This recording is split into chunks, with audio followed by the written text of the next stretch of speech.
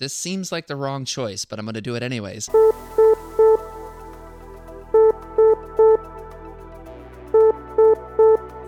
Incoming transmission. Engage house party protocol. Mark 4 powering up.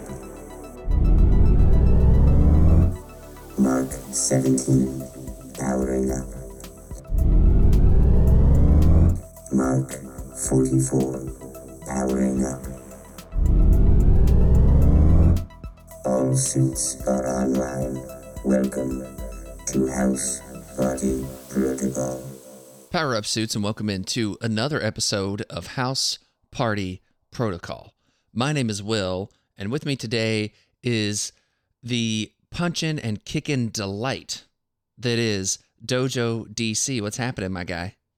Hey, what's going on, everybody? I'm doing great. A little And chilly, but it's supposed to warm up this weekend. dude, I am not about this weather. Like, when I say what the temperature is here in Memphis, someone out there is going to be like, yeah, okay. It's 49 degrees outside right now. Okay? Which Sure. doesn't sound that cold. But when it drops below, I'd say 60 to 65, I start to feel cold. I don't like it, Right. Dojo. I don't like it.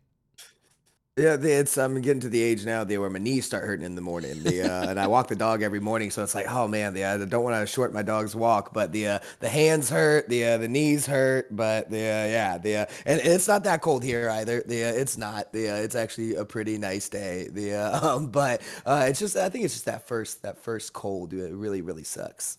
Yes, it really does.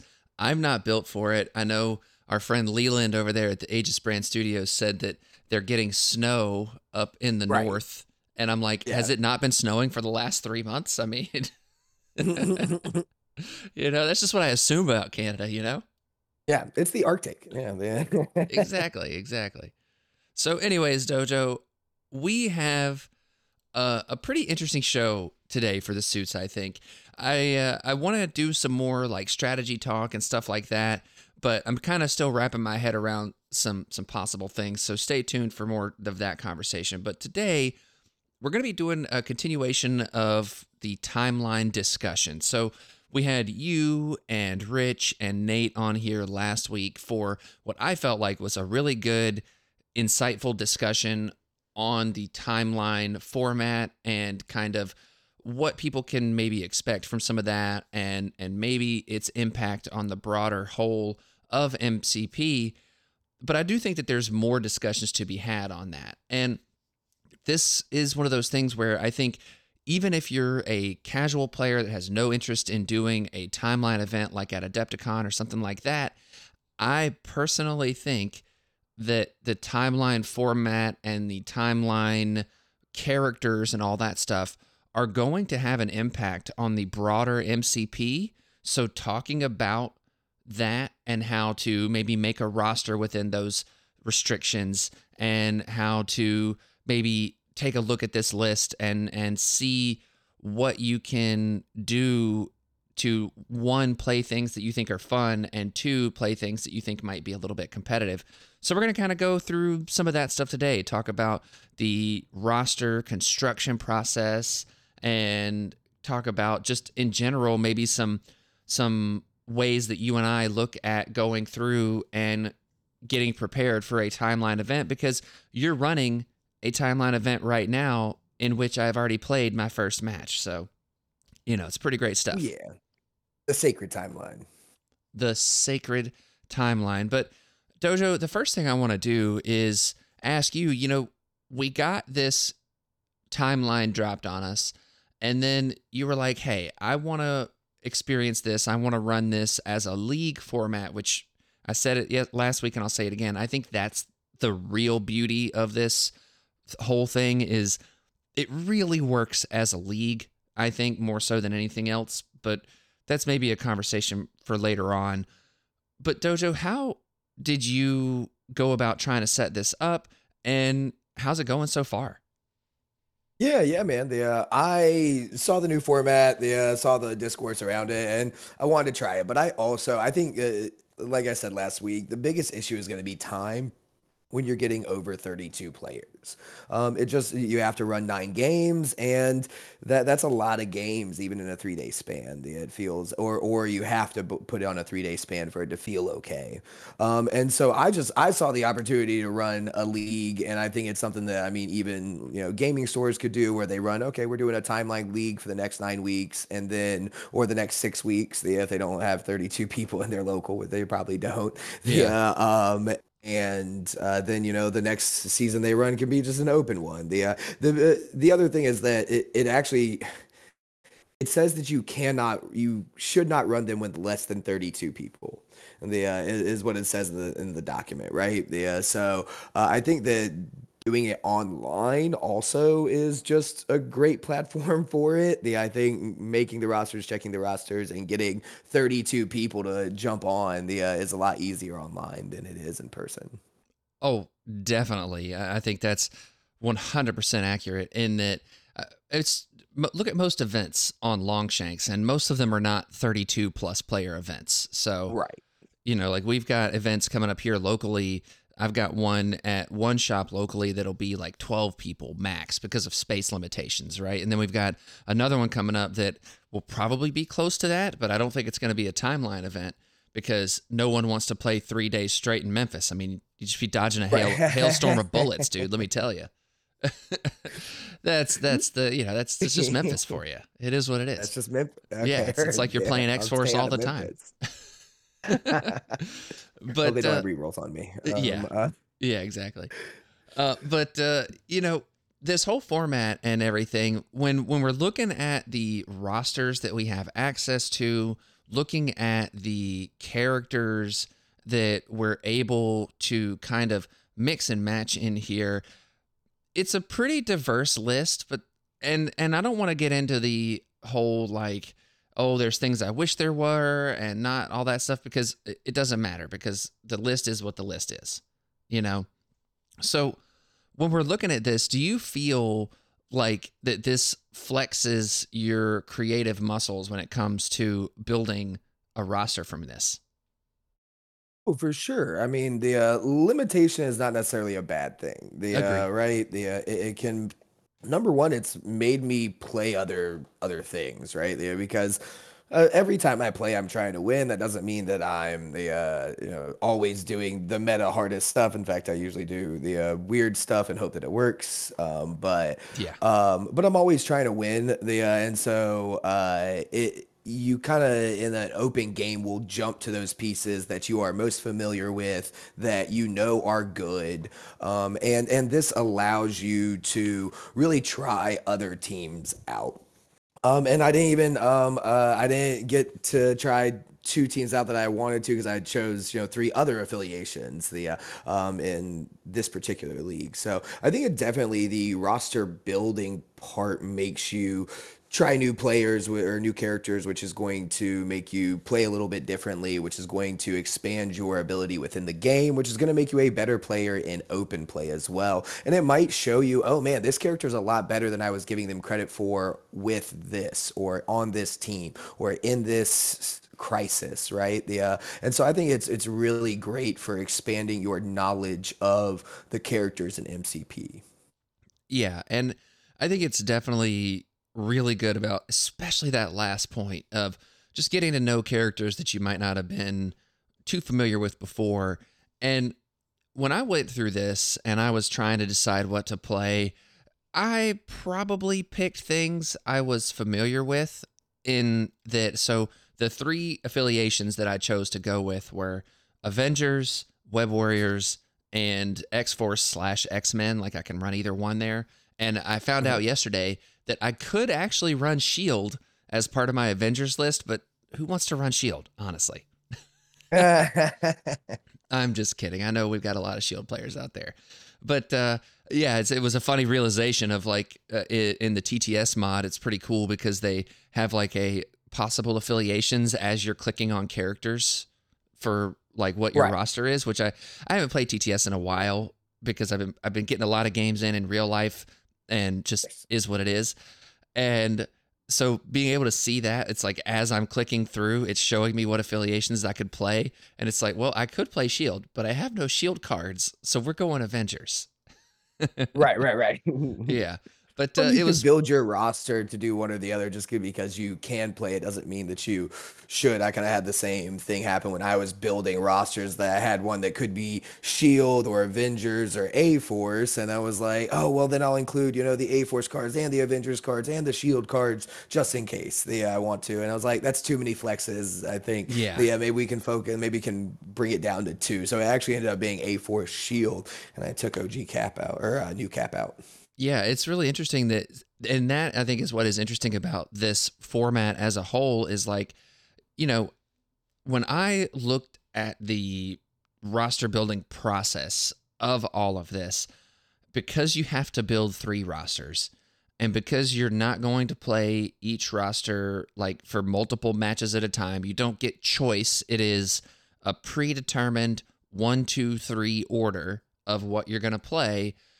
I kind of tried to look at it from a little bit of a strategy perspective of, do I want to build what I think is my strongest roster be number 1? Do I want to have my most versatile roster be roster number 2?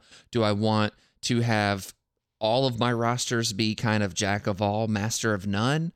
And as I got into that, I started to go through the different character options, different stuff like that. Like I really wanted to play Wakanda, and I didn't because I don't feel like they had enough pieces with just M'Baku, You and me Okoye. both, man. You and me both. Yeah. I mean, it is what it is. But like, I was going to start with Wakanda. Like that was going to be my opener because I felt like Wakanda had like the really good mix of control with some really good attrition things and stuff like that. And so when it came to like deciding what order to put rosters in, I mean, how did you make those determinations?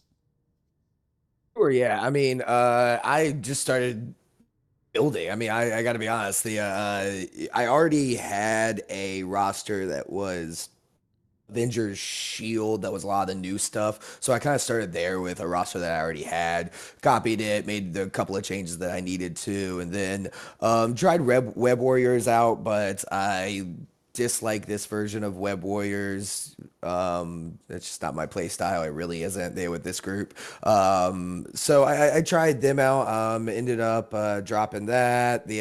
Tried out a couple other affiliations that I just wasn't super familiar with. I don't play a lot of Cabal or Criminal Syndicate, so I tried some rosters out there. So I actually went out and just like built these individual rosters first, so I could try some of the teams out and then started whittling it down. And I didn't find too much of a problem.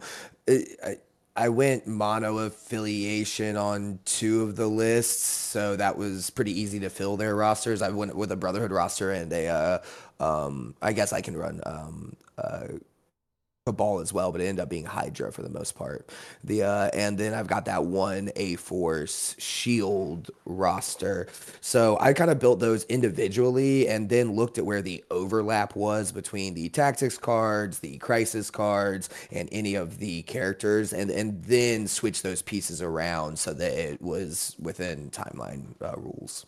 Yeah, I could see that. And for me, I approached it a bit of a different way in that I looked at it from a what do I want to accomplish with each roster?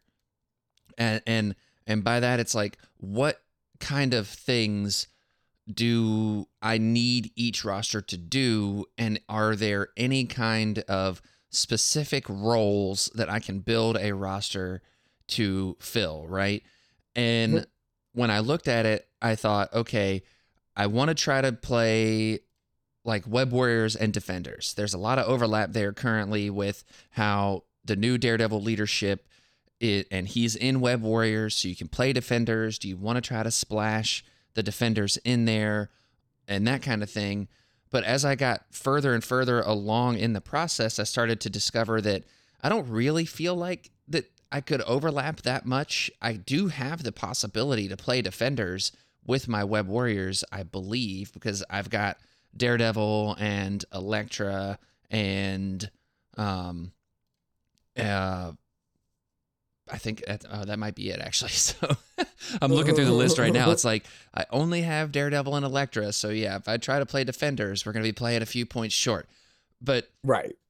but anyways, so at first I was like really trying to merge those two things, right? Like I started from a place that I know, which was Web Warriors, and I said, all right, let's try to splash the Defenders here and work our way up to something, right?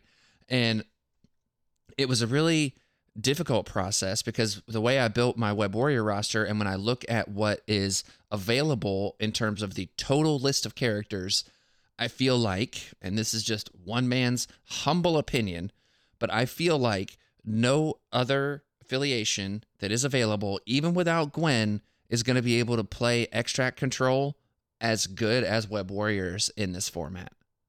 Oh, I So agree. 100%. Yeah. so I Yeah. built my Web Warriors list around Extract Control with the ability to play the general Web Warriors game of running around the board and standing on points and hopefully doing all that fun stuff.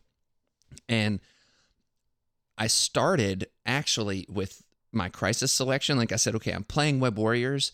And the first thing I did with this roster is I said, okay, I know I want Extremists, Scoundrels, and Cosmic Invasion.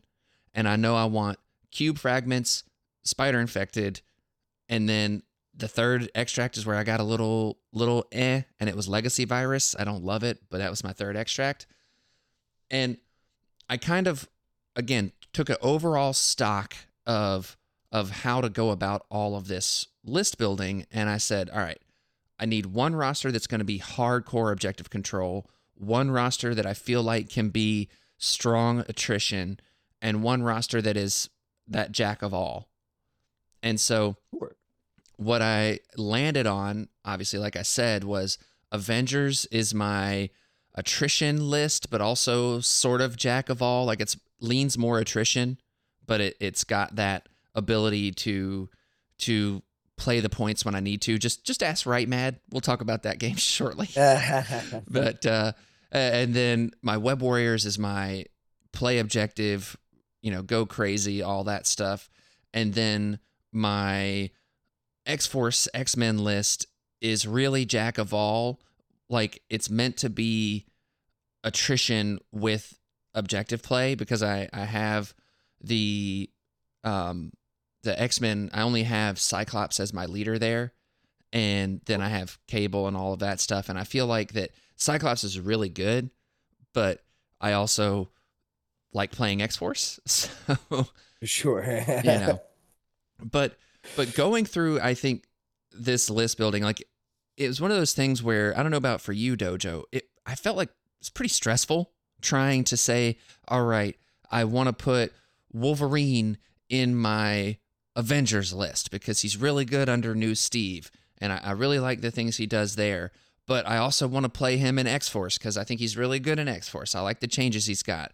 And then I can have, 4 characters in a list potentially on the table at the same time that all could use exceptional healing. Good luck choosing which one to attack, like that kind of stuff. Right. It was really difficult and stressful. Did you find any of that as you were going through all of this? So I didn't find it stressful. I also that's one of the reasons why I ended up choosing the lists that I did and the affiliations that I did. So I've got a Brotherhood list that is almost mono Brotherhood. It is almost entirely Brotherhood. It's got 2 splashes.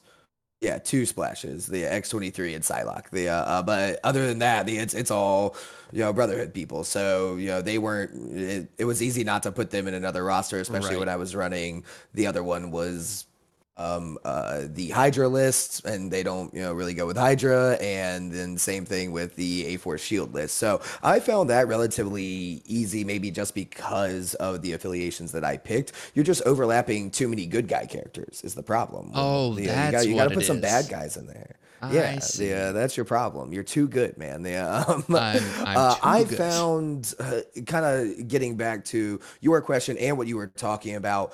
The crisis or the crises is definitely the hardest part, and it is something that you really have to look at with each roster, right? And that was the other reason why I dropped Web Warriors, because my Brotherhood list, even though I do put Magneto in there if I need the murder factor, it's really focused on the VP play, right? I'm trying Yeah. to run relatively wide with Mystique. I'm trying to drop the tokens down on points. So I really focused on making sure that list had exactly what it wanted. And it's my number one list here. So I'm running Scoundrels and Riots and Cosmic Invasion. Mm, Because she can drop her token on all of those, on the secure point, and then running relatively wide on the extracts as well, with Paranoia, Cube, and I was going to put Senators here, but ended up having to switch it into one of my other lists. So this one ended up being Deadly Legacy Virus. Then the same kind of thing. I started there, used those crisis, and then went on to the next list, saw what I had available, used those crisis, and then the third list got maybe kind of the the poop into the leftovers. stick there. Right, yeah, and but it ended up being okay. I was able to finagle that a little bit. I would find that the most stressful part, just trying to make sure that you don't set yourself up for a bad game, right? Yeah, I Yeah. think that's the big thing. Is making sure that you don't put six crisis in there that this team really hates, because those were the only six I had left at this point. Yeah, well, yeah, I think that's probably the most stressful part for me, was just trying to get the crisis on lock.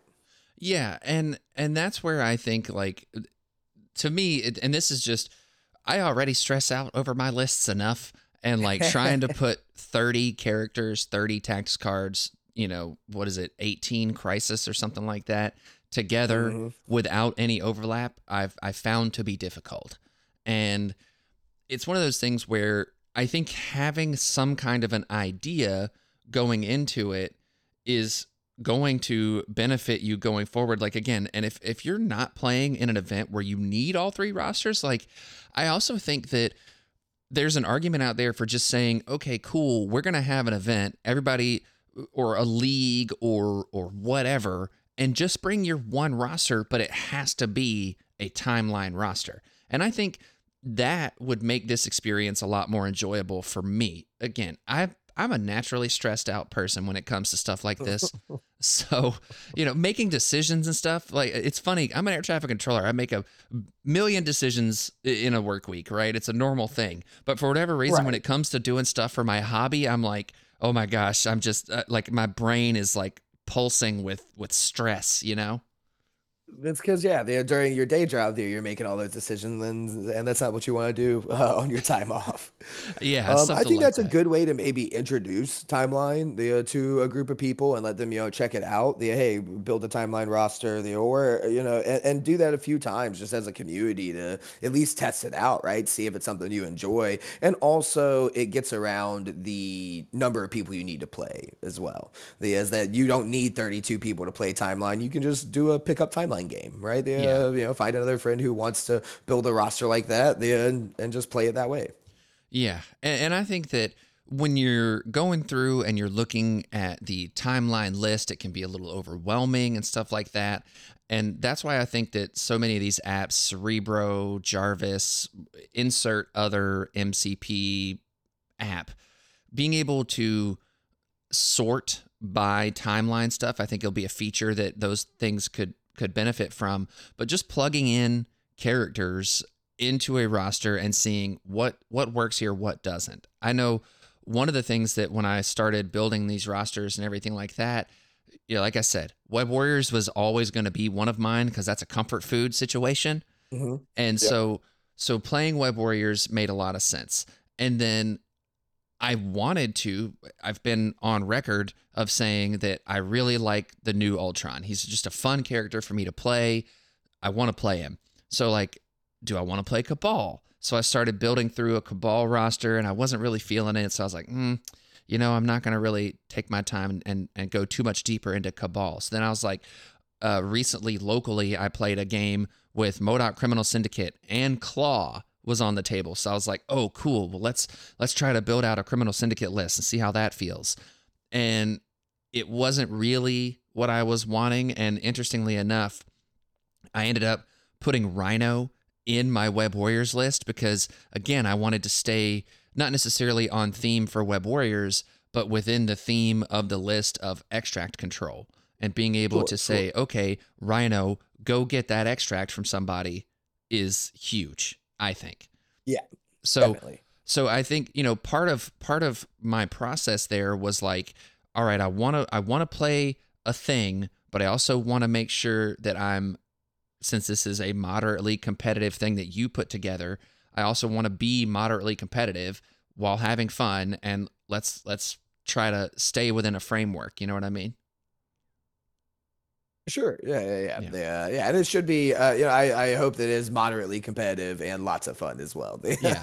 Well, I don't want to be, too serious. It's not TTS League champion or anything like that. Right. Yeah. I mean, it is a Shark Tank, though. I'll say that. Oh God, that was one thing that I was so surprised at. And I mentioned that I think last week, but yeah, how fast it filled up.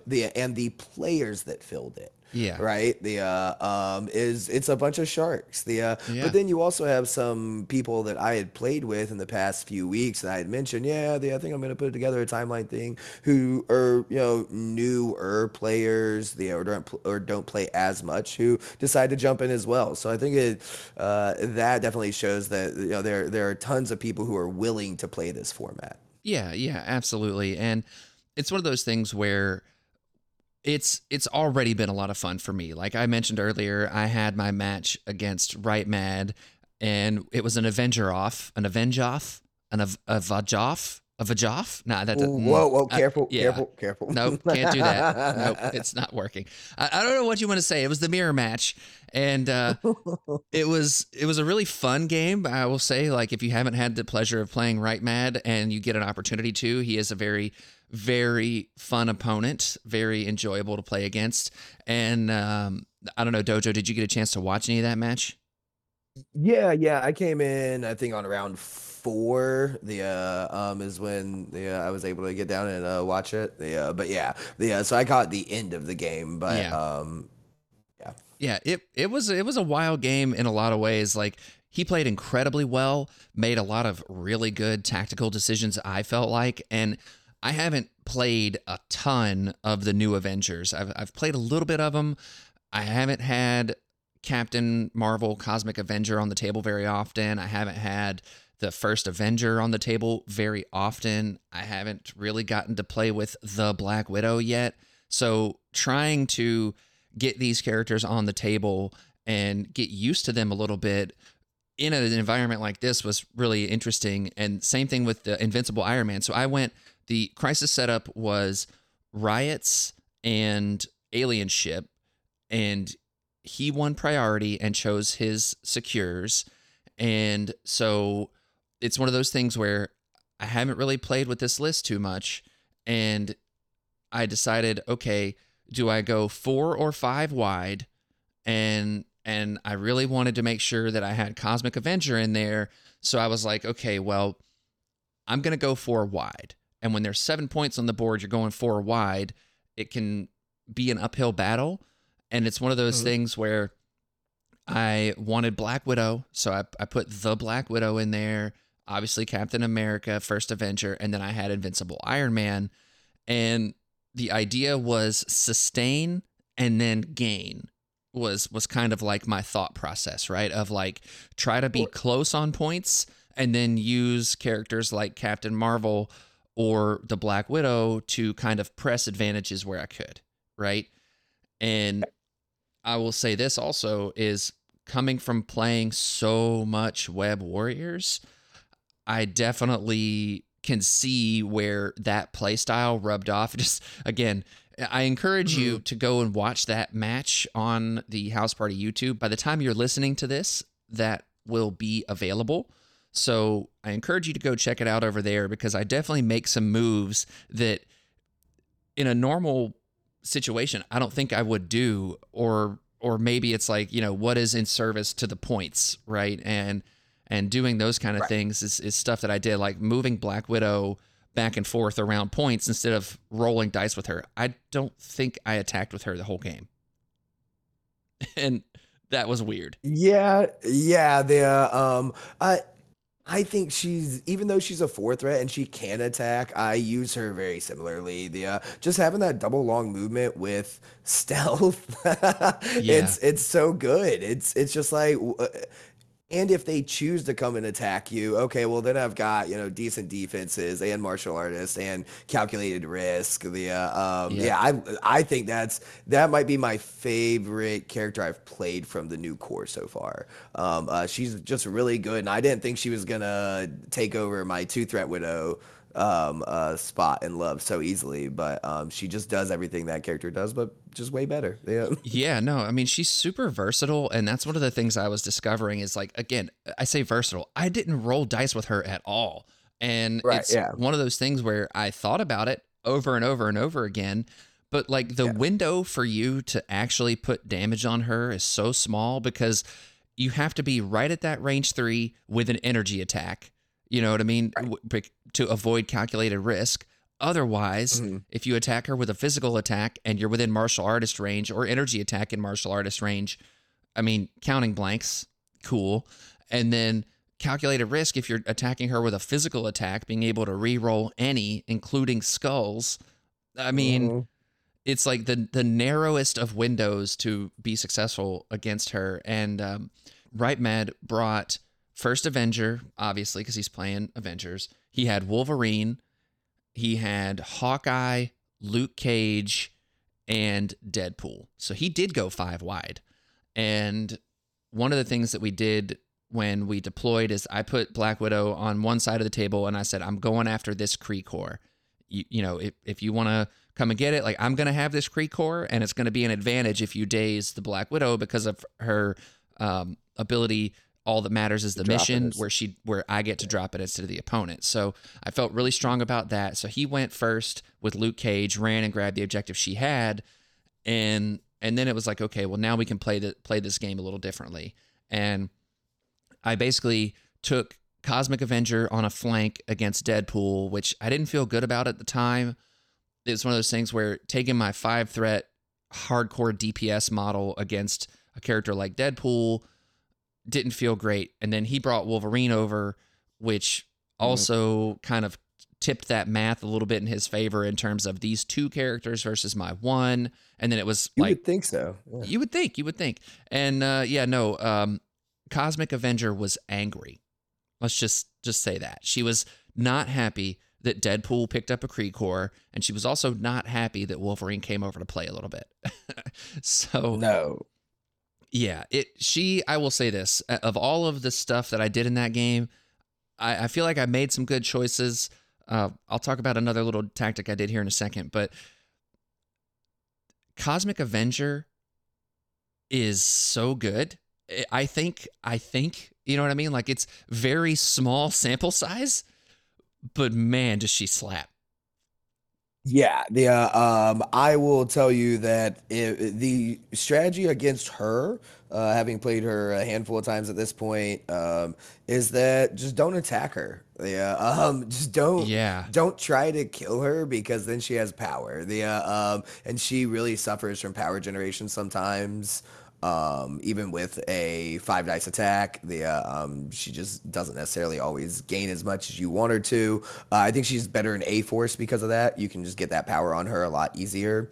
I have had some great games with her, and then I've had a couple of games where people were just like, no, I'm just not gonna hit her, and she's not gonna get to binary form until round 3 or 4, and it's like, oh god, Yeah. and when she's not in that binary form, she's not doing what a 5 threat needs to do, right? Yeah, and that's what I think is really fun about the design of this character, because I said this, I think, when I reviewed her, and watching different people use her in battle reports, seeing other people's videos or live streams with her on the table, my own very limited experience with her is she's like a 4.5 threat, or maybe even like just a 4, like a very basic 4 threat when she's not in binary form, in her normal form. And then as soon as you're able to flip that switch, she gets turned up to about a 6 threat.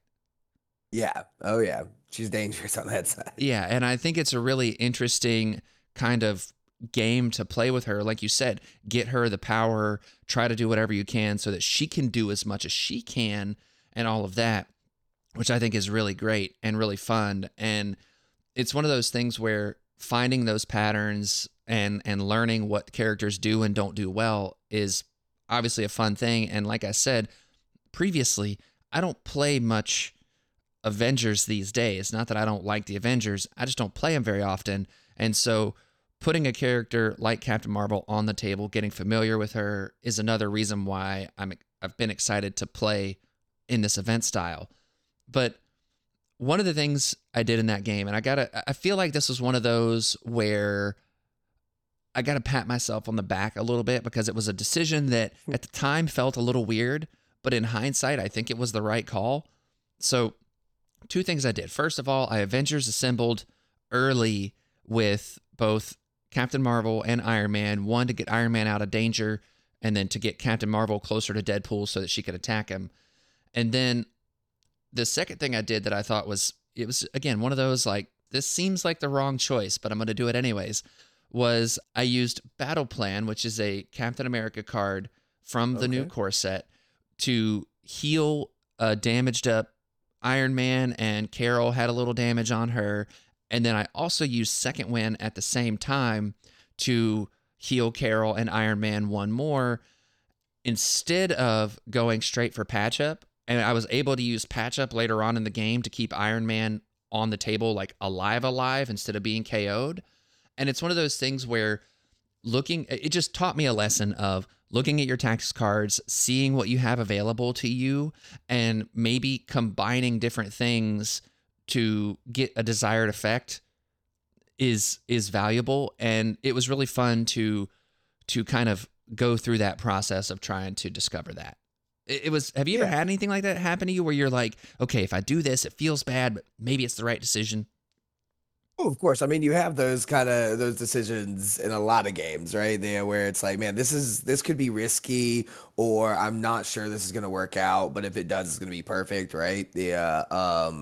And as far as the tactics card things goes, I think sometimes people are just like too protective of the tactics cards. It's like, use them, like you've got them, and it feels way worse to me when I don't get to use a tactics card, or when I just go the whole game and don't use one, for some reason, right? Maybe the chance never came up, or it came up once, but I said, oh, I'll wait till the next time, and it doesn't come up again.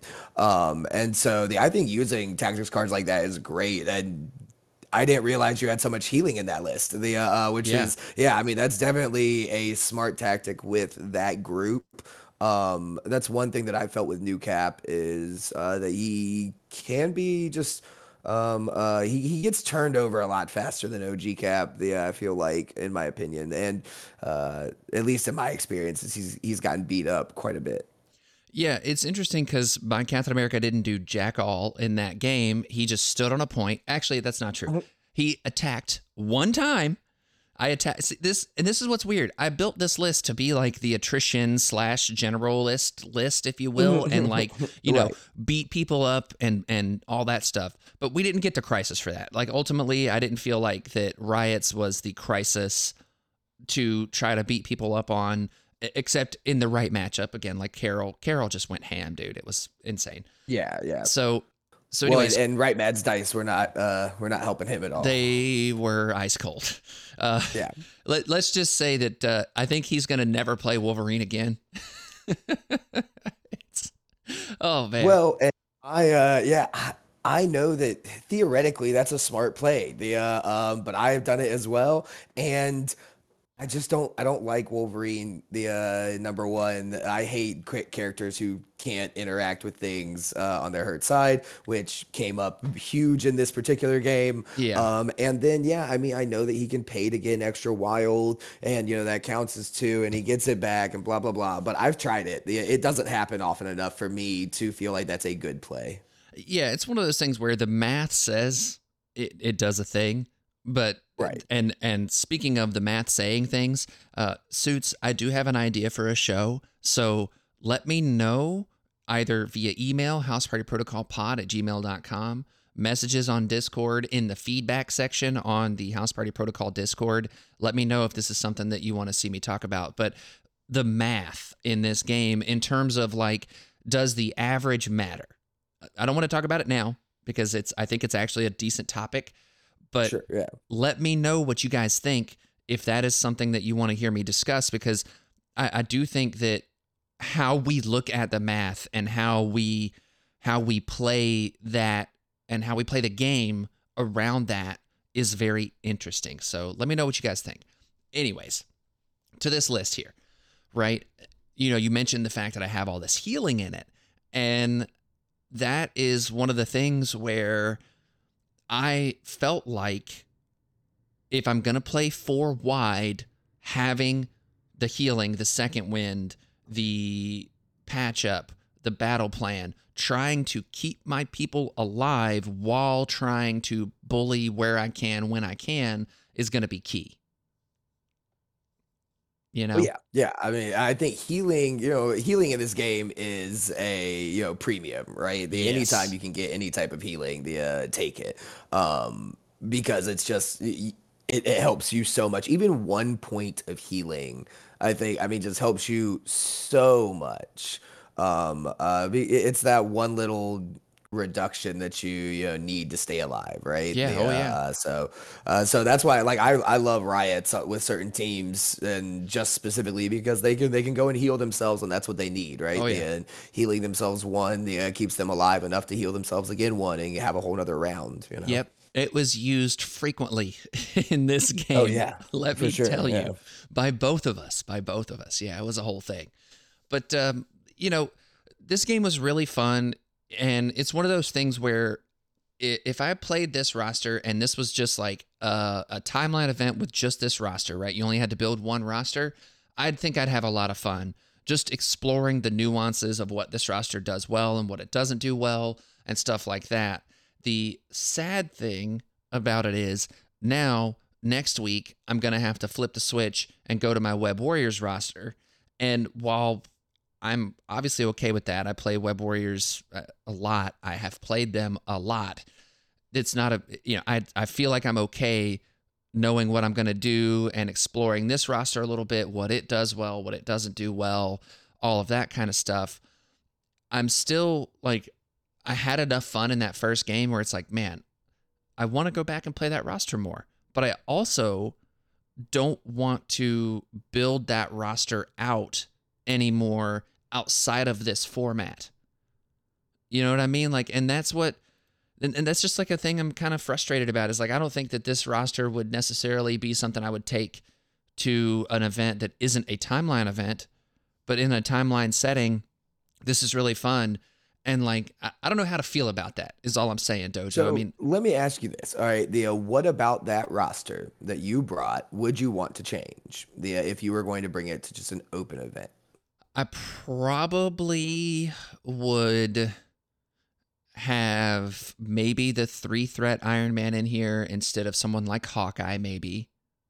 Mhm. You know, because I think 3-threat Iron Man and having access to Helios and Battle Plan is going to be more valuable than whatever Hawkeye is going to give me in totality, right? Mhm. I would probably drop Iron Fist for somebody. I have Bob, Agent of Hydra, in here because, again, this is murder list, and Right. and Bob can murder. You know, so taking Bob out and putting 2-threat Widow in if I don't have the room for the Black Widow, I Mhm. think would be a thing. I also put Punisher in here because I thought it was on theme, and Deal. I don't think I would put him in here again. Like if I was, I'd probably find a more versatile splashable 3 that I like better. Yeah. I don't know. And that's the thing. Like, it's a roster that I think the bones of it for a non-timeline thing is there, right? Like that the bones are there to make it into a non-timeline roster. But as a Yeah. timeline roster, I think it's fine. I think it's fun in the context of my other stuff. But like, again, let's say that I'm not going to have to make 3 rosters and I'm only going to have to make 1, right? I would still probably make some changes. Like there's characters, maybe Spectacular Spider-Man makes it into this roster. Maybe Cable makes it into this roster since he's Avengers affiliated. Maybe that's where Wolverine comes in. Maybe Deadpool comes in if I don't have to worry about my other rosters. But because I had to worry about my other rosters, characters like Wolverine and Deadpool specifically, they're in my X rosters. Right. Yeah. Yeah. Well, and what I'd say is that, now you have the bones, like you said, of a roster, that was limited that you can go and change, but also you can take that roster and just go play a friendly game at your, local store, right? Oh Yeah, yeah, and oh yeah. like I ended up playing, and I might have mentioned this last week, a guy who was playing Thanos. Yeah, and I was playing a timeline roster. So obviously I'm at a disadvantage. And I ended up losing, but it was a super close game. And that's one of the reasons why I chose to go back to this Hydra list and like include this Hydra list instead of the another list, is because I was like, man, this timeline roster was pretty good against a non-timeline roster, so I'm sure it'll be pretty decent in timeline. And so I think it allows you to see those bones of a good roster. Then you can change it around if you're doing open play. But I don't think there's anything wrong with taking this type of roster into a game store and just trying to have a little bit of fun, right? Yeah, and I do want to be very clear. I agree with that. There's nothing wrong with saying, oh, okay, I'm going to try my timeline roster in something like that and just trying to play it. And I said this last week. I do think where it gets difficult is this format's not going to be for everybody, and that's fine. And like someone that is going to Adepticon and wants to play in the timeline event that they're going to have. They haven't said that, that we know they're going to have one. They just haven't said what it is yet. Exactly. Right. And so this isn't going to be for, I think, your baseline casual average player. But when you're trying to test out rosters, like if I'm trying to test out this Avengers roster, test out my webs, my X roster, all of that stuff, it gets difficult playing against non-timeline things. Like I think you can learn what a roster is good at and not good at, but in terms of, okay, I need to see which one I need to put as my first roster, which one, is my attrition roster, which one is this. I just think that gets difficult. And it's one of those things where maybe I'm just, covering old ground and sounding like a stick in the mud. I just haven't figured out how to reconcile all of that just yet. Does that make sense? Yeah, I understand that. No, I totally get that. Yeah, as far as picking which one goes first, I decided that didn't particularly matter. I think that it matters if you think you're gonna get to the finals. Sure. But otherwise, I was just like, I don't think it really matters which one I put first, because I don't know what I'm playing against, right? Yeah, Yeah. like who knows what you're gonna play against, so you can't strategize against a person or a affiliation because you don't know what you're getting. So just put something out there, hope for the best. Yeah. And I mean, I think that's fine. Like that's a great way to do it.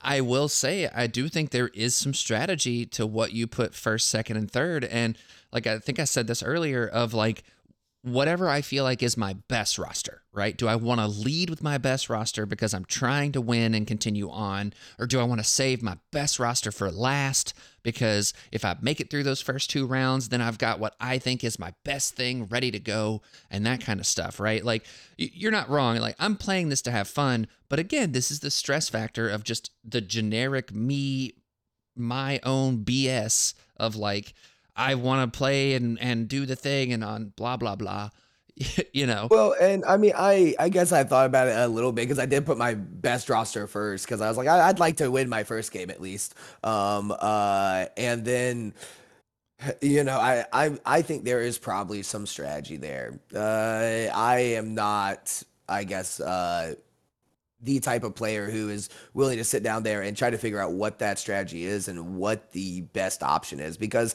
I don't know if I'll ever get an answer to that of Yeah. what the best option is, right? Yeah, and so I don't want to lose sleep over it. Well, Dojo, I lost sleep.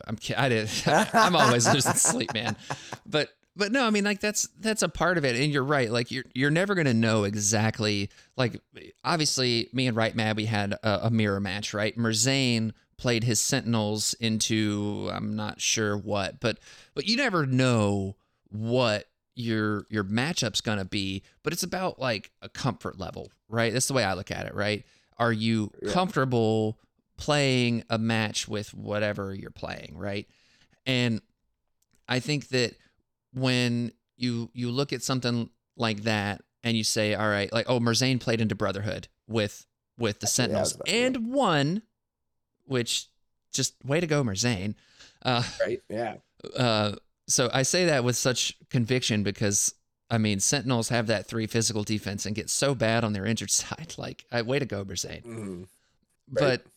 But anyways, it's one of those things where trying to say, if you're trying to be competitive, I guess it'd be the way to look at it. Like if you're trying to be competitive and say, I want to try to start off on my best foot, putting your best foot forward might be a thing. And I do think there's some strategy there. And Suits, again, let us know what you think that strategy is, because I haven't figured it out yet.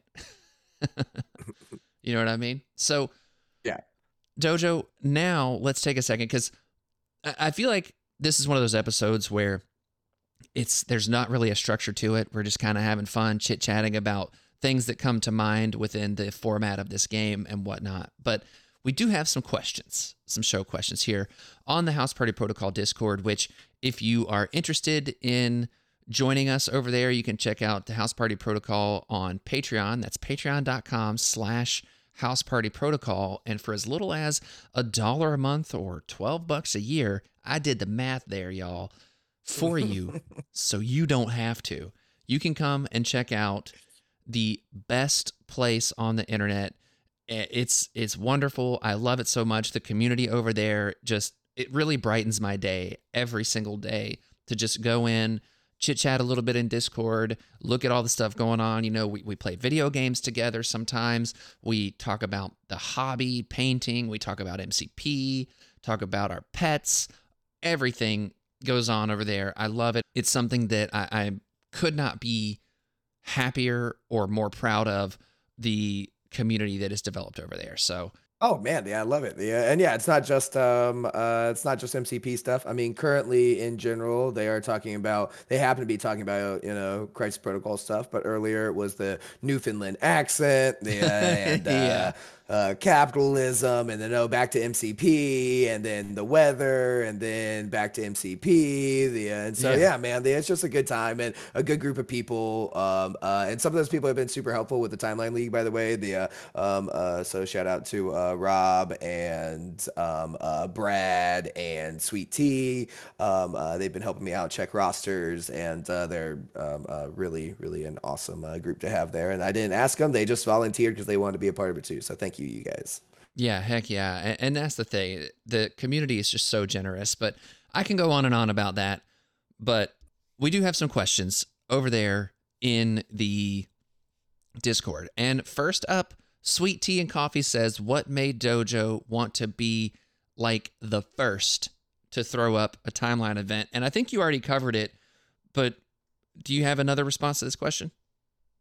Oh, yeah, I mean, I always want to be known for something, I like to be the first, because if you ain't first, you're last. My mentor told me that. No, I mean, like, yeah, I just saw a lot of people talking about it, maybe not in the most positive light. So, and I wanted to try it out. So if I want to do something, I'm the type of person who, when I want to do something, if I don't see the option, I will say, okay, well, I'll be the option. I'll be the person who starts it up. I'm a go-getter, I guess. A go-getter. Yeah, I love it. So then we've got Brian Freddy, the in-hipster. He says, while constructing your rosters, did you find yourselves building them fairly quick, or did you find yourselves having to change 1 or 2 fairly frequently because you realized you needed something in 3, or whatever the combination is? And I already touched on this a little bit. For me, it was not a quick process.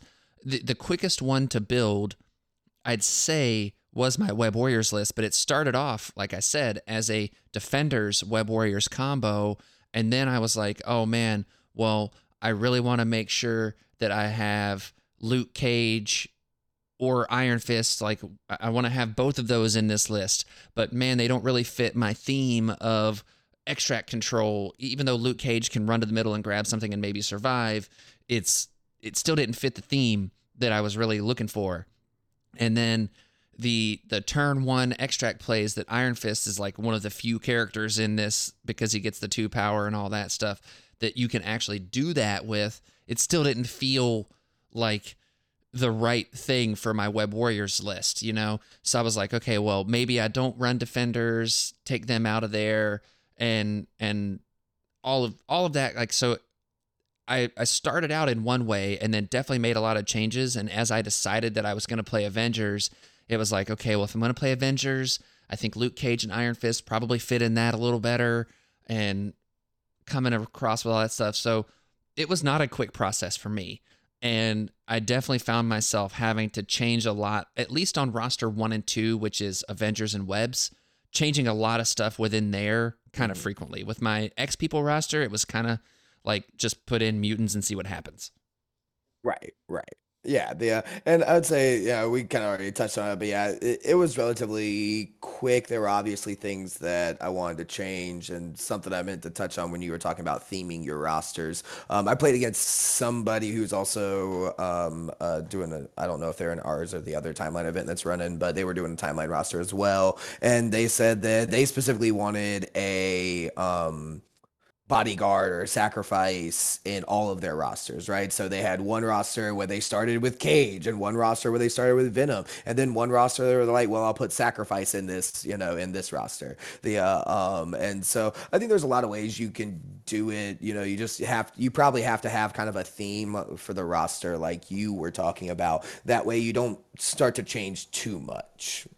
Yeah, and that I think is really where this format makes things interesting again. Like, I'm going to harken back to that, because I think going into it with an idea of what you want each roster to accomplish, I think is, at least for me, a starting point. That might not be the starting point for you listening, but for me, having some kind of framework to work on, and it's like Binks and I talked about a couple episodes ago, when you're evaluating characters, you can apply some of those same principles when you're evaluating your roster of like, all right, what kind of movement do I have here? What's my damage output looking like? Stuff like that. And you can kind of get a little broader, I think, in what you want a roster to do. But for me, it was paramount to have some kind of framework to keep myself focused, because if I just try to go crazy with it, it was just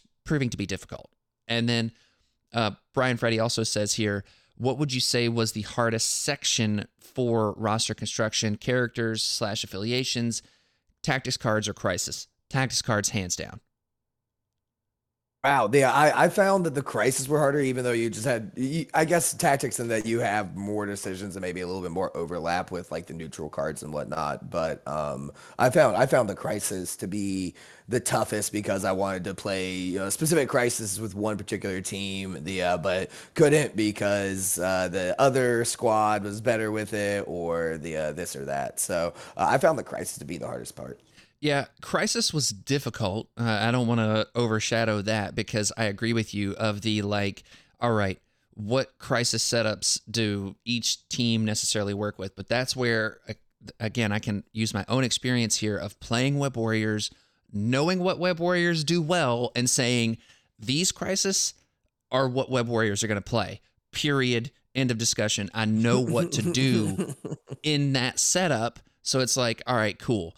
If I'm playing my Web Warriors, I can go ahead and lock off at least 3 secures and 2 extracts. Like, I like cubes, and I like the Spider Infected, because it's a ton of points on the board.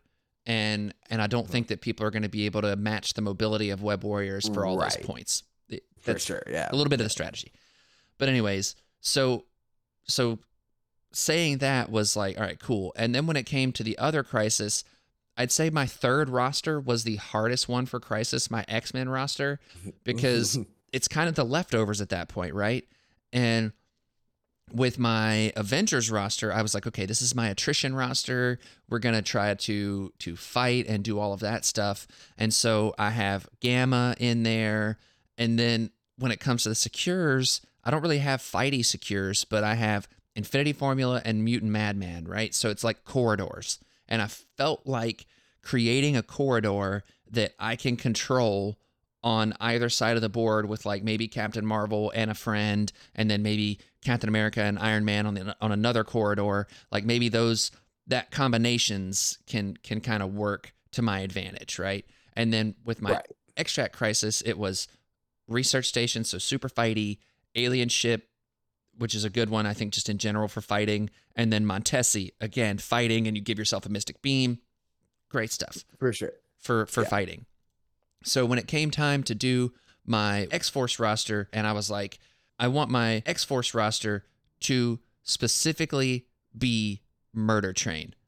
And even though I feel like I don't have to necessarily go full kill all the time, putting things like sword base, intrusions, and demons in there just made sense. And then when it came time for Extract Crisis, I knew I was going to have a bunch of healing factor characters. So there's no better crisis in the game for healing factor characters than what, Dojo? Gamma? Paranoia. Paranoia. Oh, gotcha. Yeah, so they can pick it up and then heal after they do that. Yeah, exactly. I thought you knew the secret sauce there, and I guess I was wrong. But no, if I you don't play Paranoia a lot because I don't like to get hurt. Yeah. No, I don't either. But I agree with you. I don't play it hardly ever. But if you've got a character with healing factor, Paranoia is amazing because okay, cool. You run up, you grab it, and then now you're just standing there fully healthy. It's great. Scrolls, and then obviously hammers because all you need is kill. Everybody loves a hammer. Right. Everybody loves a hammer. But I say all of that to just say that like. When you're building these rosters and you're going through it, having some kind of theme or idea of how you want to progress really helps. And for me, the crisis, I realized I didn't even actually answer the question other than like you said the you said the tactics cards at the very beginning of this spiel. You did say tactics cards were hardest for you. They were. And the reason being is because once you get past whatever the affiliated cards that you want to take are, once you're past that point, saying, okay, well, I want fallback. Well, do I want fallback in my Web Warrior roster? Do I want it in my Avengers roster? Okay, where do I put all my healing? You know what I mean? Because I could spread out my healing or I could try to keep it in one place. Like and trying to figure out those nuances was really difficult for me. Yeah, the neutral cards and then the restricted cards. Part of the issue is that, there's even less restricted cards available to you, and so there are only 5, right? Yeah, there's only 5. Right. So you can't have a restricted card in all of your rosters. You just, you can't. And so figuring out which one of those was definitely maybe a little bit tougher, but Brotherhood has a bunch of good cards, so that helped. So does Shield. And so I think that having maybe just I had an easier time of it because the rosters that I was bringing had enough of their affiliated tactics cards that it wasn't as big of a deal for me. Right. And I mean, what was a big deal for me, Dojo, was leaving my baby Brace for Impact at home or in one roster. Like I got into that game and I was like, all right, I don't have Brace for Impact. What in the heck am I thinking here? It's finally happened. Will cannot staple Brace for Impact. This is a vindication of the entire format. There it is. Yeah, you've done it. You've pried me away from my Brace for Impact every single match.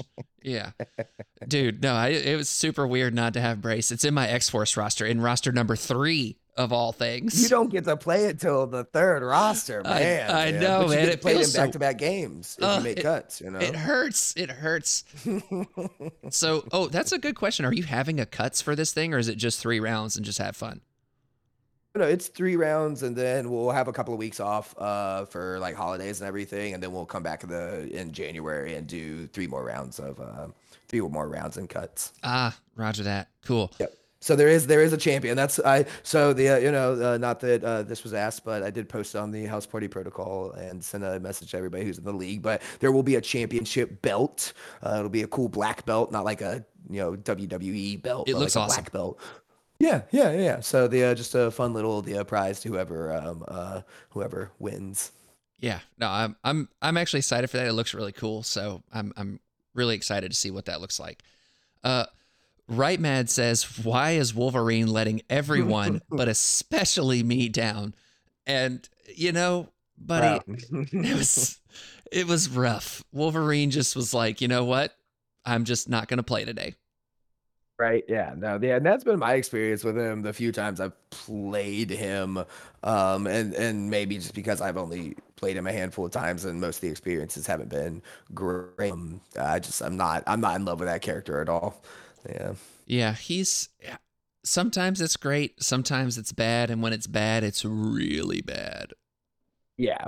Yeah. Yeah. Yeah. Yeah. He let you down. He let you down, right, man? Yep. Don't worry. He lets me down too. You can just leave him on a shelf. He sat there for a few years, right? Yeah. Yeah. Oh yeah. Yeah. I mean, he is what he is. He is the best at what he does, and that's whiffing dice rolls for Right Mad. Yeah. So let's see here. Rose Lad says, "What affiliation is best now with the new timeline?" Oh God. That is. Um, I'll let you take this first. Jesus, I think that number one, like this first one, I chose not to include any characters that weren't released. So there is a little bit of a skew to this. We Yeah. haven't had very many games, so I can't tell you. I'll tell you at the end, I guess. At the end of it, maybe Will can have me back on, or I'll just make a post. I know that Brad also was going to get some statistics up for me when we got all of the rosters in. So I just need to get him all of those, and he'll tell us which ones are played the most. And then we'll have an idea at the end whoever wins which one they think is the best in the group. They would probably be a better person to answer that at that time than us at the moment. Yeah, absolutely. I don't think we can say here definitively what is the best affiliation in the timeline. I think that, again, it comes down to what you're trying to accomplish with a given roster, but because you have to play 3 rosters within the framework of a timeline event like Dojo has set up, it makes it difficult to say which one's the best. I do think if you're only having to pick one roster out of all of it, in my opinion, I think that anything with a bunch of characters is going to be generally good, right? So things like Cabal, Avengers, or like X-Men, things with big rosters, Criminal Syndicate, Hydra, Shield, big rosters full of characters are going to generally be good. But in the format of 3 rosters and everything, I don't think that there's a one affiliation is better than the other. It's just, how are you building your roster to do what you want it to do, and taking that self-evaluation to say, is this roster doing what I wanted it to do? You know what I mean? Like having that, like, I think it's really difficult. Sure, yeah, and I'll say that looking at the statistics that we do have available on Longshanks, and this is not everybody because everybody hasn't clicked their affiliations that they're using, but of the people who have, 15 of them have included Brotherhood rosters. 9 of them have included Avengers, 11 Spider Foes, 6 Web Warriors. It says 1 Sentinel, but I know we have more than that. The 9 Yeah. X Force, 4 A Force, 3 X-Men. I know we have more than that. 3 Hydra, 2 Defenders, 1 Winter Guard, 1 Criminal Syndicate. And those might be correct because I didn't see I definitely only saw the 1 Winter Guard Yeah. that I recognize off the top of my head, and then we might have only gotten 1 Criminal Syndicate. But I think I saw another one in there. So yeah, and we'll have a lot of more statistics about it hopefully in the next few weeks. Yeah, and I'll also say this. I mean, I think that this little bit of data here shows you which way things are skewing. And in my opinion, they're skewing towards the brawl, towards the fight. I think the Steve Avengers is very good in a brawly kind of game, like a little bit of like what Right Mad and I had, and it just came down to dice. I think the new spider foes are very good, very brawly. You know, that leadership is really great for getting people their power to do all their fun things. X-Force, attrition focused. I think Brotherhood, I think Brotherhood's probably the most versatile option, if I'm being honest, because of you can have Mag's or Mystique's leadership. And so it creates a very versatile starting point for a roster. So you can say, okay, cool, if we're playing on Gamma or Demons or insert fighty scenario, you can drop in Mags and feel pretty good about it. Whereas if you're playing on Senators or whatever, like, you know, cube fragments, whatever crisis that scores fast you want to name, you can play Mystique and feel pretty good about putting that little token down somewhere and then sending out all the little minions to go grab stuff, you know? And so, and again, with this, you don't have to worry about things like Guardians of the Galaxy blasting characters like the Blob off the table with their energy attacks. You know what I mean? Sure. And like you said, you know, you go after the ones that are just not more versatile, but also have a lot of tactics cards and a lot of characters, right? Yeah. Which Brotherhood does. So it's an easy list to make, I think, which is part of the reason why it's used so far. But yeah, looks like this guy, William O'Daniel, has the most VPs currently, and he played Avengers. So we'll say that Avengers is the best one. Yeah, obviously. I mean, you know, what can I say? First place, baby. No. Hey. Yeah, I don't know what that's about. So anyways, to continue down the list here, Sweet Tease has another question for us. Is there any aspect of the timeline rules you wish were different? At this point, I can't say enough of the rules specifically that I wish were different because I don't have enough experience with the format just yet. But the biggest one, and we talked about this last week, tiebreakers and how that works, I think is huge.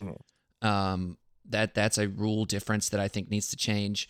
But other than that, I can't think of anything off the top of my head. What about for you? Yeah, well, I guess it's not a rule exactly. Maybe it is. I do wish that there were more characters available. I think they took the cleaver to it. Yeah. So I think other than that, yeah, I mean, I think it's good for what it is. I will be interested to hear from Adepticon what people's feelings are of it in a tournament format. Yeah, same. Yeah. Speaking of characters, Brian Freddy says, on a scale of 1 to Sad Boy City, are you sad that Ghost Spider isn't legal? So basically, on a scale of 1 to Sad Boy City, how sad are you that Ghost Spider isn't legal? And answer it in the amount of tears shed. I'd say about 1,000 tears shed for me. I'm pretty Sad Boy City that Ghost Spider isn't legal specifically because, like I said, I started with Web Warriors. I knew I'm going to play Web Warriors, most familiar with it. What's a character that is amazing in Web Warriors? It's Ghost Spider. And so, yeah, maybe it's super sad. Well, I'll pick the opposite. But one, because I am not playing Web Warriors, and even when I do, I'm bad with her, and she's a good character. And again, like I tend to say that about characters a lot of the time is that I am bad with them, unless I really think it's a bad character. Right. But I am bad with her, so I don't play her very often. Yeah, no, that's fair. That's fair. Yeah. So let's see. So I Schultze do think here. she should be legal. I don't see why she's not. Tell me about it. Like, let's just I think the reason she's not legal, I don't know this, but it's because you've got the Scarlet Spider and Gwenom pack coming out at some point, Sure. and that they will update those characters to be included in this. And Yeah. if you notice throughout the entirety of all of this, there's only one version of any one character. So Right. I think that'll be the reason. Is if they don't add those two characters to the Web Warrior roster, I'd be very disappointed. But And we riot. is what it is. Schultze says, what are the top 3 characters you would put in a Doc Ock Sinister Scientist timeline roster? So I want to bring this question up for a couple of reasons. First of all, let's look at what Doc Ock Sinister Scientist's leadership is, because I think that's going to play a part in it as well. And his leadership is a very nuanced and interesting one that I love. Once per turn, after an attack targeting an allied character is resolved, if that character is not dazed, it gains 1 power, so you get an additional power. Additionally, though, once per turn, when an allied character suffers damage from an enemy attack, after that attack is resolved, it may remove one of the following special conditions from itself: shock, slow, or incinerate. So really good, really strong leadership, I think. So Dojo, let me start with you. What do you think is top 3 characters from the timeline to put in Doc Ock? Man, that's tough. If we're going affiliated, I mean, I think that throwing Rhino in there is great. He will always have power to do everything he wants. Not that he has that much of an issue with gaining power anyway. Um, this is a bad question for me personally because I haven't played new Doc Ock except once, I think. It wasn't even a question for me. I wasn't going to use them in the timeline. So I'm not sure who really benefits as well as other characters. Obviously, somebody who's not going to get one-shotted and who needs a lot of power. So you know what? Captain Marvel would probably be a cool little splash there. The new Captain Marvel, Cosmic Avenger, because then you are getting her power even when somebody decides to attack her. She's getting that extra power, which gets her to that binary form a little bit faster. And so yeah, and then I'm gonna throw Sinister in there. That way he can gain some extra power because he likes power as well. Yeah, I mean, when you look at it like this, right? Characters that love power, but they need to be attacked in order to gain that extra power, right? Rhino, obviously, but he actually, I don't think matters in that he's going to have enough power anyways if he's taking damage. So it's kind of one of those things where, as well, right? He's got that ability that basically is the same thing as the leadership. Exactly. So 2 affiliated characters that stand out to me in this are Kraven, because I think getting Kraven to some power where he can corner the beast and all of those kind of things, like actually access his kit a little easier, I think is really nice. So him getting that power, I think, is huge. Lizard is another one that I think, as an affiliated character, when you can have his throw online early and often, it's really great. A lot of people don't like attacking Lizard for good reason. And I think that like he has a hard time gaining power because his 4 dice builder is just not great. So he's a character that I think really, really loves this leadership quite a bit. And then when you start to look at the broader list of characters, you mentioned Captain Marvel. Again, she just doubles down on what she's already good at, in gaining that power. But when it comes to other characters, look at characters that struggle to get power and that when they're targeted by attacks and stuff like that, like they have to survive attacks in order to stack up the power. A character that comes to mind for me that I would, and I am biased, I will admit this, Ultron Metal Tyrant under the new foes, getting him in the thick of it and getting swiped at a few times is so great because he doesn't just naturally gain a bunch of power. So being able to say, give me all that power, and it's only attacks. So like if he's getting stuff thrown at him and stuff like that, that doesn't work.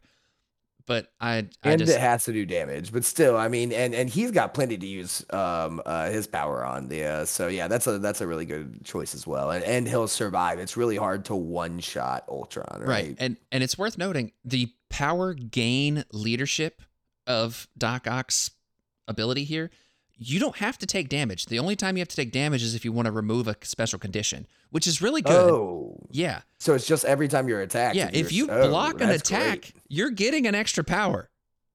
Oh, so yeah, I definitely choose Ultron and Carol and Sinister. Then Sinister can reduce damage, and then gain power, and then do more shenanigans. Right. Yeah.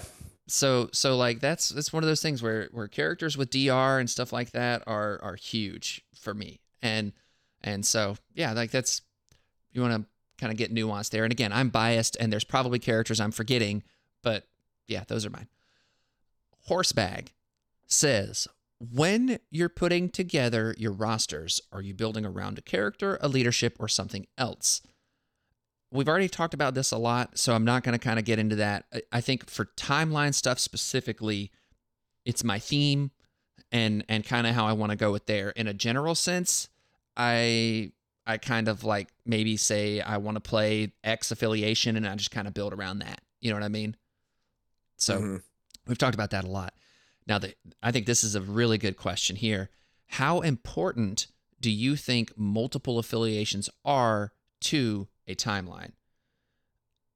I think if you can spare the space to dual affiliate, it can be really good, but I think it's difficult.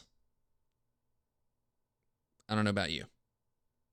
You know, I guess I mean I have two multi-affiliation rosters technically. The Hydra Cabal one is very rarely going to be a Cabal roster. It'll be Hydra probably when I play it. Yeah. And then I've got the A-Force Shield one, but like I said, that was A-Force Shield Avengers at one point. I think that it can be important depending on which affiliation you're trying to play. Yeah. I think that having that flexibility, like you were saying, kind of having that jack of all trades roster, that one particular roster you're building like that, might be more important to be dual affiliated. I'll say that Merzane had initially dropped the out of the league and then got back into the league when he realized that he could dual affiliate, and he said it was a eye-opening experience, and obviously he won his first game, so he's doing well. I don't know if this was one of his dual affiliation rosters or not, and he was able to choose kind of the right one. I think there's strategy to it, right? If you're able to dual affiliate into two teams that do different things, then it can be really useful for you, because you don't know what you're going to be playing against. Yeah, and that's the thing is when you dual affiliate, you're basically saying if thing X happens, I play this. If things Y happens, I play that. And Sure. it makes it, I think, difficult, but like I dual affiliated X-Force and X-Men. You know what I mean? Where you can find overlap makes it a lot easier. Criminal Syndicate and Cabal can obviously have a lot of overlap, so that makes it easier. But if you're trying to say Avengers and Cabal, you're gonna have a lot harder time. Right, exactly. Yeah, I think that if you're going to do it, you've got to have that overlap, like a Web Defenders, Crim Cabal or Hydra. Right. Yeah, I think you have to have that. Exactly. So next here we have Chris. In the new timeline format, how important or not important is extract stealing? Do you still put a premium on stealers? And is there a higher premium since there are less? So if by extract steal, you mean characters like Black Cat, and in the format, Rhino, I guess, would be considered an extract stealer. Anybody else? Steel. There's a couple other characters Quicksilver that can make you drop with his them. tactics card? Yeah. Quicksilver. Yeah, that's right. Quicksilver can do it on non-human extracts, right? Yeah. Yeah. And then like I said, there are a couple others that can make you drop stuff like Pyro and Spider-Woman and Miles, right? Yeah. So I kind of consider them maybe in that same vein of extract control. Not that they're exactly stealing. I think that the only two that can, or the only three that can steal, is the ones you've just mentioned. Right. And so I think that Spider-Woman and Miles, they have the ability to do that kind of stuff. So like that's something that I think is a fair way to look at this question. So anyways, how important is that? I don't think it's particularly important, right? Like Black Cat is an action now. You've got to be standing right next to him you've either got to move to stand next to them and spend 3 power and then get wrecked after the fact, or you've got to be starting next to them, have priority, spend 3 power and an action, and then move away, hopefully far enough away to not get wrecked. So in that regard, as it relates specifically to Black Cat, I don't think it's particularly important personally. What I think is important is just being able to control the extract game and being able to have characters like Spider-Woman, like Miles and Rhino and those kind of things. I think that those things are important. And I've obviously in my Web Warriors roster, I've stacked all of that in one place, right? So like Sure. I think having a roster that someone can look at and say, if you're not playing the same kind of roster at the same time, well, then it's going to be difficult to out extract shenanigans me. So I think spreading that stuff out is a viable strategy. And I also think stacking it is a viable strategy. I went with the stacking strategy, but we don't know enough, right? I think at this point. Sure. Yeah. Yeah, we haven't seen enough games to really figure out whether that's important. And like you said, I mean, you can stack all of them and just have this is my extract stealing group and extract play, or you can say I want every roster to have some sort of extract steal just in case. I as somebody who doesn't do a lot of extract stealing anyway, I don't think it's that important. It might be a little bit less important in this, because of the way you have to build those rosters, right? Because you can only rely on it so much because you only have either one in each roster or you stack them all in a single roster, right? I don't think that can be a strategy you play all three games with. So maybe in that way it's a little bit less important. It's obviously a very good tactic. It works. It's but I think somebody, I think it might have been Rich, said specifically they removed the jank from the timeline. So Yeah. that's part of what they're trying to do here is remove some of that ability to affect the play like that. They want you to brawl a little bit more and be in the thick of it. Yeah, absolutely. Absolutely. So the next thing we have here is another one from Sweet Tea and Coffee. So thank you so much for all these really great questions. What do you hope to take away from this timeline experience, both running for you, Dojo, and then playing? I want to get your take on this question first. What do you hope to take away from this? Yeah, from playing it, just having fun. I don't really need to get anything from running it. Like I said at the beginning, I was running it so that I could play in it more than anything else. I wanted to try it out. So that's really it. I just want to have some fun and try it out. I don't have anything I'm necessarily trying to get out of it. I don't run a podcast or a gaming network or anything like that I'm trying to promote. It's really just trying to get together. I might, run another online tournament at some point as well. So maybe, I'll, create that little fan base. But other than that, just have a little bit of fun, man. Yeah, I mean, I'm right there with you. I'm hoping to take away some fun. I'm also hoping to take away whether or not this experience as a whole is for me, if I'm being honest, because Mhm. right now I don't think it is. And that's okay. You know what I mean? Like if this is something that you're super hyped about and you really want, then great. But for me right now, I won my game the other day and it was cool and all that stuff. I like that. But forcing me to play in ways that I don't necessarily want to play while I'm open to that experience to try new stuff. I also, in a competitive setting, don't necessarily want to play something newish to me, if that makes sense. So I don't know. Mhm. So what am I hoping to take away from it? I'm hoping to take away whether or not this is something that I would want to participate in at an Adepticon. And, like you have it set up here online, I think is the best way for me to want to participate in this.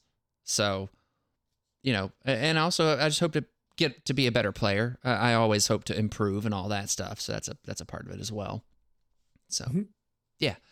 Jakara says, would you like to see a version of the timeline allowable characters in the standard format? I don't exactly know what he means by this. What do you think he means? So I think he's saying, would we like to see banned characters, basically, right? Yeah, okay. That's what it sounds like in a Jakara. If I'm not correct, just DM me. I'm sorry if I'm assuming things, but that's what it sounds like. And if that's the case, no, I think the standard game should have everybody released, even the ones that I hate playing against, like Cosmic Ghost Rider and Mal, right?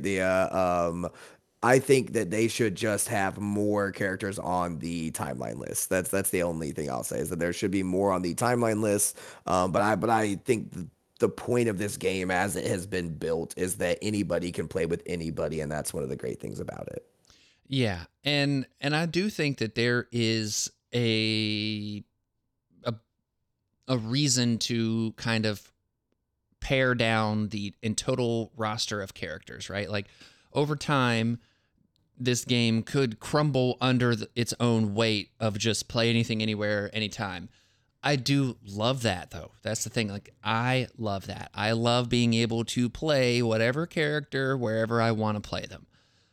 But you do get into those problematic characters like CGR or Hulk or Mal, whatever, insert other problematic character that we've had over the years. And so I get that having some restrictions on it could be cool. I do think that, like I've said before on this podcast, like earlier, is I think that there is an idea to saying, let's use the timeline list to, and you just have to make one roster though, and playing events like that. I do think there's something to that I think could be fun, but I also, there's the idea of, you know, is that limiting people and making people buy stuff that they don't already have and all that stuff. That's a thing that each local group is going to have to figure out on their own. But I do think that there's some idea to that, right? Like running a local league and saying, hey, we're going to use the timeline list, but you only have to make one roster, you know? So, Yeah. The and I think that's reasonable. I like that idea. But yeah, I don't know. I was curious. At what point do you think it will collapse under itself? You said something there that I thought was interesting. So, how many characters does it become too many characters? And does that mean a second version of the game, or just limiting those characters? see, and that's the thing. Like, I don't have that answer. I just could Yeah. see there being a world where we have 6 different versions of Steve Rogers Captain America, right? Right. There legitimately are that many different variations of characters, and that's not assuming we have these myriad of other characters, right? But like, let's use original core box Captain America as an example to say, okay, everything has to be balanced around characters getting discounts on their superpowers. Everything now with the new Captain America First Avenger, everything has to be balanced around characters rolling a hit to then hit another trigger, right? Mhm. So are we, like, that's what I mean is like, at what point does it become difficult on the company to say, Sure. this is too difficult of a thing to manage with every single character needing to be playable in every single affiliation and that kind of stuff. Like, don't get me wrong, that I love. The central conceit of the game is that, and it is a factor that I effing love and never want to see taken away from this game.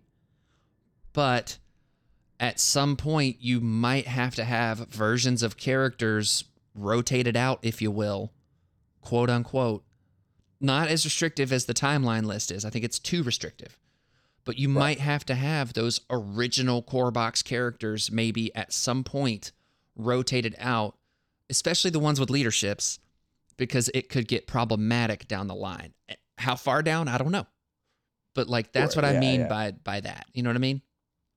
Right, yeah, and I mean, yeah, I don't think we'll see it anytime soon, but yeah, maybe when we get, a few hundred characters or maybe a third core box or something like that, they will think about doing that for the, tournament play. But I mean, I don't know because the people who put those rules out are the people who want the timeline event to be the Right. premiere, right? And they really only have those few tournaments a year that they are putting on. So then at that point, it becomes a TO choice, right? Mm-hmm. And maybe we just, maybe LVO will have their own specific set of rules for qualifying events, which is kind of the standard, I guess, for a lot of these local tournaments that are LVO qualifiers, at least.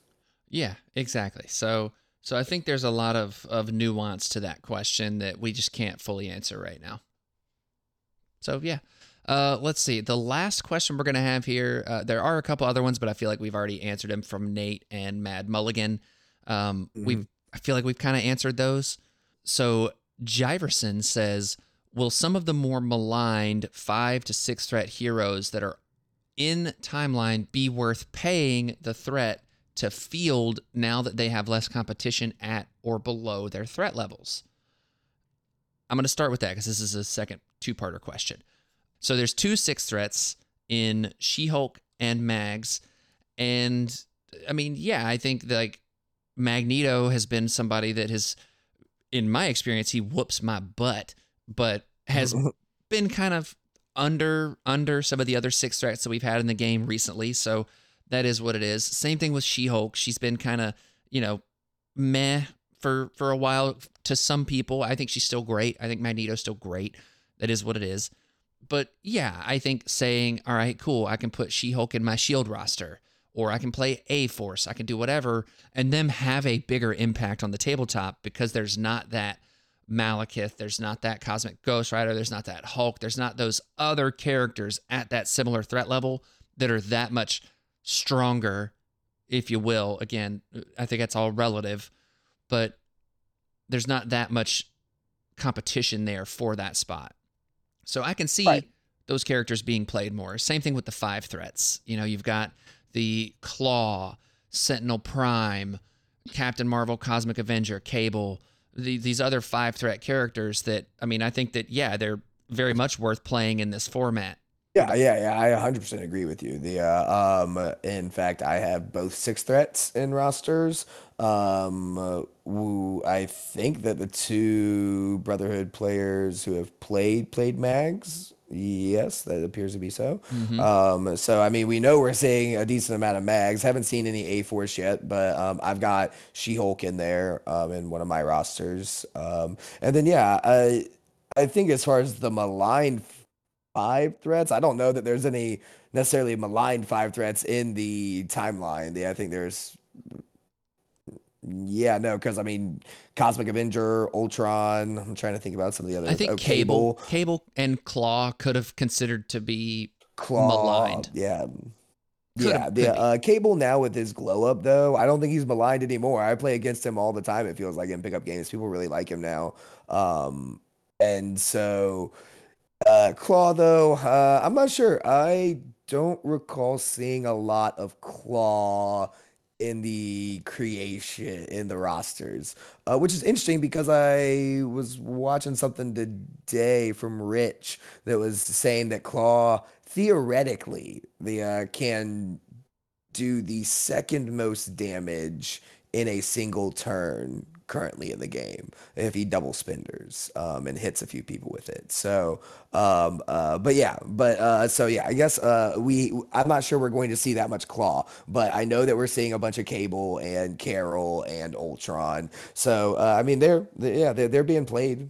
Yeah, exactly. And the thing is, like with those characters in general, I think that the next part of this question really comes into kind of some of my feelings here is any that you feel are going to be absolutely dominant, or on the other hand, just simply not worth their threat value, even with the more limited pool of heroes. I actually think that each of these characters, and Jean's another 5 threat that I think has been maligned but got the glow up that I think is just really good for her, all that stuff. Mhm. Anyways, I think that with the pool of 5 and 6 threats that we have here, we saw in my game with Carol, right? Like the dice are going to dice sometimes, right? Do I think Mhm. Carol is a really good 5 threat? Do I think Ultron Metal Timer is a really good 5 threat? Juggernaut, a really good 5 threat? Are these characters going to dominate? Not necessarily, but they're going to have their turns where in the right matchup against the right characters, caveat after caveat after caveat, that they're going to perform well. And Mhm. She-Hulk too, you know what I mean? Like the thing about She-Hulk in this format is her superior weight training is an incredible superpower against those larger sized, which are typically higher threat models. So you don't have as much of that. in this format, right? Juggernaut, I think, is the only size 4 model. Prime, the Sentinels are size 5, but So she can't. Yeah. she can still use superior weight training on them. Oh, that's right. She just can't. Yeah, throw them. That's right. But Yeah, I and then think, Rhino size yeah, 4. Rhino. Okay, so cool. So you've got a couple of those big models, and like hoping that She-Hulk gets matched up against those models in this kind of format, I think is hoping against hope. Even in general, you're hoping against hope there. But like, I think that She-Hulk is still going to have a big enough impact on the board and can still do enough on the board, especially someone that's used to playing her, where she can have that big impact. But I think she could be one that might not put up as much of a value, because like, let's say, what do you give up to bring She-Hulk in, right? If you're playing Shield, you're giving up Hawkeye and Taskmaster. Can Hawkeye and Taskmaster in totality do more and be more valuable with their 4 actions than She-Hulk with her 2 actions? That's a question for what happens on the tabletop. I don't know the answer here, just sitting here BSing. But I would think in this format, more actions better. But then again, like I proved with Captain Marvel, if you can leverage your strong characters into damage and stuff like that, it all depends on what you're going for. So Yeah. I think and I the mean, big threat characters are great. in my experience playing She-Hulk in the timeline, she's been wonderful. Because she's got 20 health, right? It's like, okay, I'm gonna go get an extract on her, and she's gonna be beefy. She's still dangerous. I mean, she still hits like a truck if she wants to. She can throw people. And it has people have not necessarily gone into her the couple of games I've played with her, because they're like, man, that's just a lot to eat through. Yeah. Let me go after some of your other characters. And she's just been wonderful about moving around the board, double medium move on a medium base, and throwing people and controlling people that way.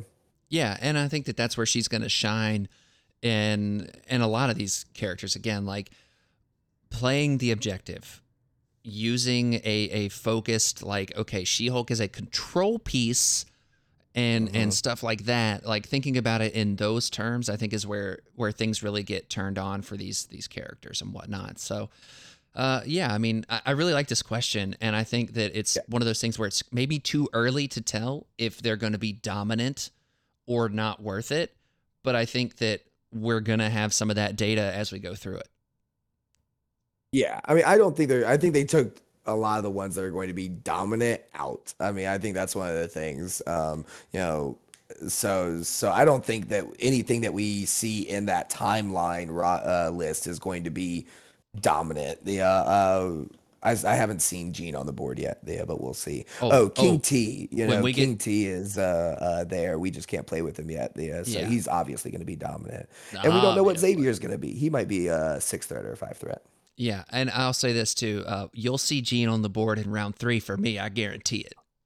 Oh, yeah. Yeah, I mean, I hope. Let me rephrase. It depends on the matchup, but like I plan on playing Gene, because not only did I bring Cyclops in that roster, I also have Wolverine, and I have the card Gene. So like, like if I can get that to happen, like hopefully I lose at some point before I get to that, so then I don't have to really worry about it at all. You know what I mean? Like don't get me wrong, I'm going to play to win the game, but I'm also going to play to have fun. And if I get an opportunity to put Gene on the board, I'm going to do it. So like, it is what it is. Sure. Anyways, Dojo, I think that buttons us up on this podcast episode. Thank you so much, 1, for running the event, 2, for joining me, and we'll have you back. Where can people find you if they're looking to reach out? Any of the Marvel Crisis Protocol Discords, basically. I'm on them all. So you can find me there. Yeah, man. Also, Suits, check out Battle Kiwi for 10% off your first order with them. Use code PARTYKIWI. And it's a great battle box. I love mine. Make sure you get the little, if you like magnetizing your models, they have a metal tray that goes on top. And for like a tournament board, I love it. I love it so much. And we're going to have some more potential sponsors for the show coming up soon. And I'm excited for that. And Also, make sure to check out patreon.com/housepartyprotocol, where you can go over there for as little as $1 a month, get access to what is the best Discord community that I could even imagine. It's wonderful. We talked about it a little bit earlier. And then also send us messages, housepartyprotocolpod@gmail.com, over on the Discord. If you're in another Discord and not the House Party Protocol one, you can search for me at HPP_Will in most of those. I'll be findable there, and you can send me messages over on the Discord that way. Also, check out the House Party Protocol YouTube channel. During the course of this timeline event, I will be posting videos and stuff over there as I play my matches and whatnot. If you're not able to catch it live on Twitch, which if you're able to catch it live on Twitch, twitch.tv/DarthBalls05, and that's balls with a Z, because 13-year-old me was edgy like that. And yeah, no, I definitely created this Twitch account as an adult, but didn't change anything, because it's what you do, Dojo. It's what you do. And his adult Will is also edgy. Edgy, that's right. That's right. I've got an edge to me, baby. But yeah, so check that out and come and join and chat and all that fun stuff. And yeah, I think that's all the stuff I need to say. Party on, Dojo. Party on, Will. And power down, Suits.